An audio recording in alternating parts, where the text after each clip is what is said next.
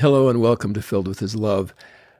My wife and I recently attended the viewing of a 44-year-old woman who passed away in her sleep from an accidental overdose of drugs and alcohol. We had known this woman since she was a young child, a very young child, and now we were trying to make sense of an excruciatingly difficult moment. How did this happen?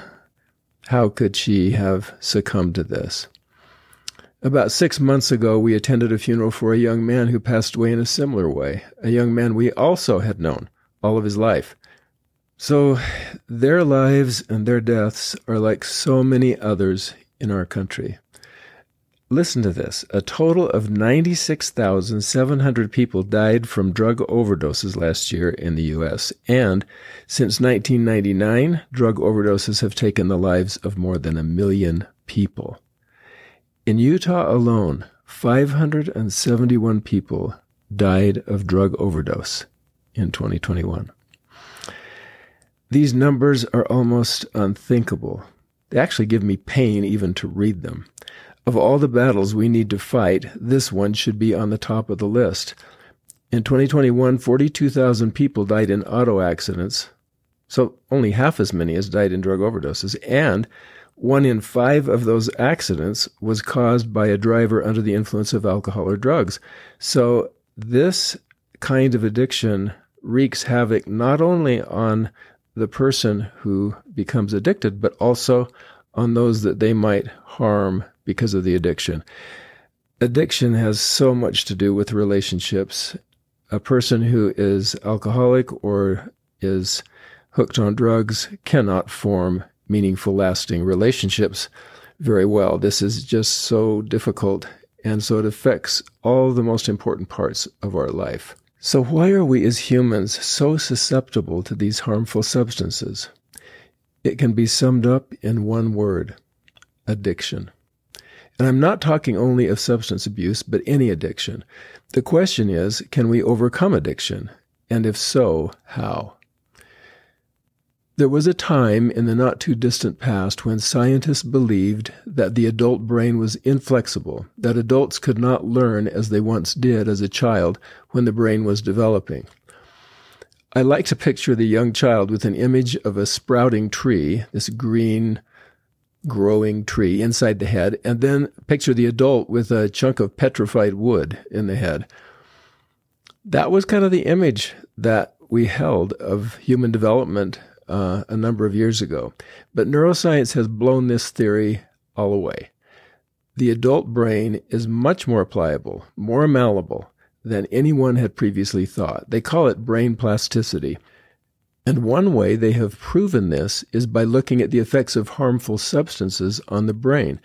Addiction literally changes the synaptic connections in the brain. The synapse is the junction between two nerve cells in the brain. And as neuroscientists are wont to say, what fires together, wires together.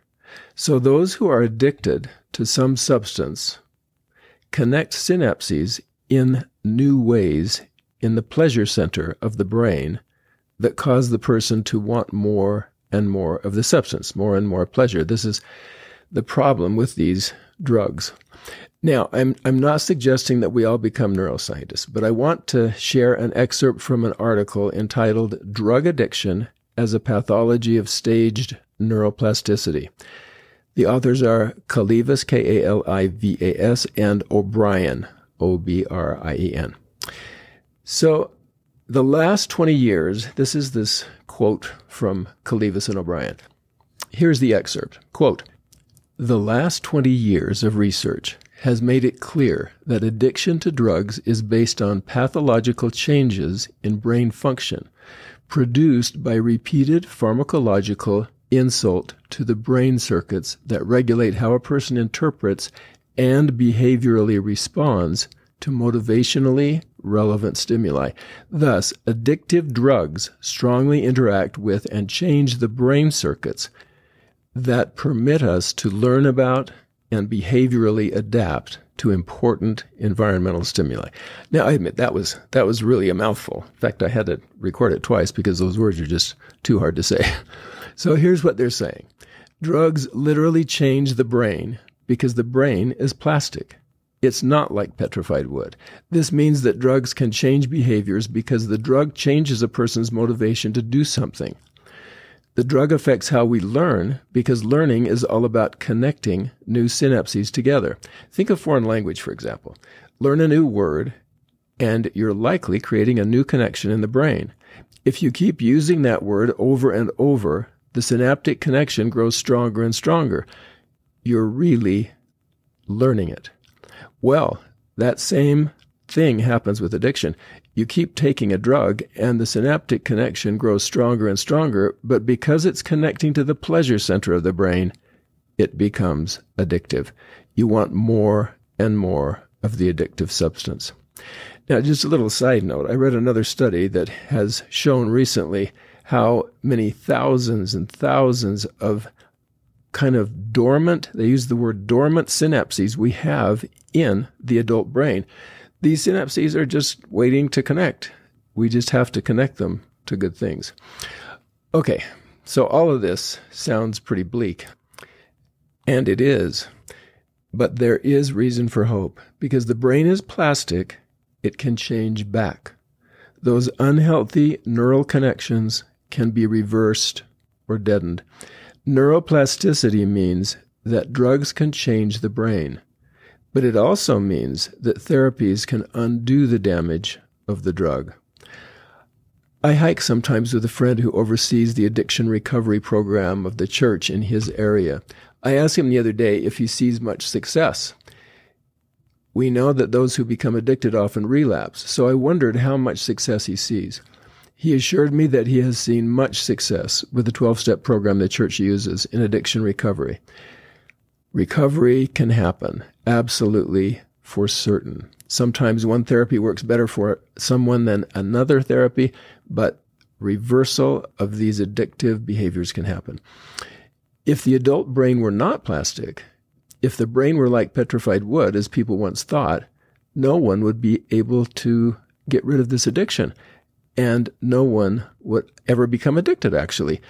These changes in brain couldn't happen. So I like to think of the brain as this miraculous collection of receptors that are eager to receive whatever we choose to feed it. It's like the 13th article of faith, quote, "If there is anything virtuous, lovely, or of good report, or praiseworthy, we seek after these things," quote. And the more we seek after the good, the true, and the beautiful, the more we want to become like God, because He is the creator of all that is good, all that is true, all that is beautiful. Neuroplasticity is all about repentance. When we get distracted and focus on unhealthy things, we need to change. We need to replace the unhealthy thought or behavior with something good. Replace a bad habit with a good habit, so there's no room for the bad habit to reemerge. It's all about changing those synaptic connections. And we have to want to do it. That's obviously a big factor. Think of Alma the Younger. As I read about him recently, I saw a young man who became addicted to the praise of others. The more he, quote, flattered the people, the more influence he had over them, and the more they wanted to be like him, which meant leaving the church because Alma the Younger had left the church. Then the angels appeared and changed everything. Not sure what happened inside Alma's head, but he made an about face and replaced his former unhealthy behavior of wooing people away from the church to a positive behavior of preaching the gospel, so that his listeners could become converted. He replaced a bad habit with a totally opposite habit, and it led to thousands of people joining the church.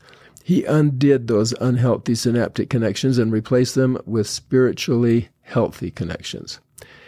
Now, I realize I am oversimplifying all of this, but I'm so concerned about the overwhelming power of addiction and all of the heartache and the pain that comes from it. The national statistics, like the ones I quoted at the beginning of this episode, they're troublesome and worrisome. They're scary. But when it hits close to home, when two bright, wonderful young people die from it, I just feel like I have to do something. The one thing I'm sure of is that addiction steals away our agency, and the only way to restore that is by coming closer to God and drawing on His power to help us reverse those addictive connections.